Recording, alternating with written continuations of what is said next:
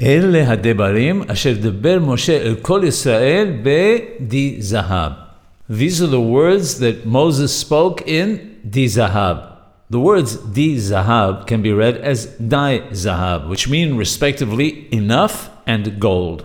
Rashi tells us that these are words of rebuke, and Moshe Rabbeinu alav shalom is listing all the places where the children of Israel sinned. The Gemara of Berachot tells us that Moshe Rabbeinu alav shalom spoke to the Holy One, blessed be He, and said, Master of the universe, the silver and gold, zahab, which you poured onto Israel until they said enough, die, that is what caused them to make the golden calf. This explanation seems to say that Moshe Rabbeinu alav shalom was pleading on behalf of the Jewish people. This is the exact opposite of the explanation that it was intended as a reproach.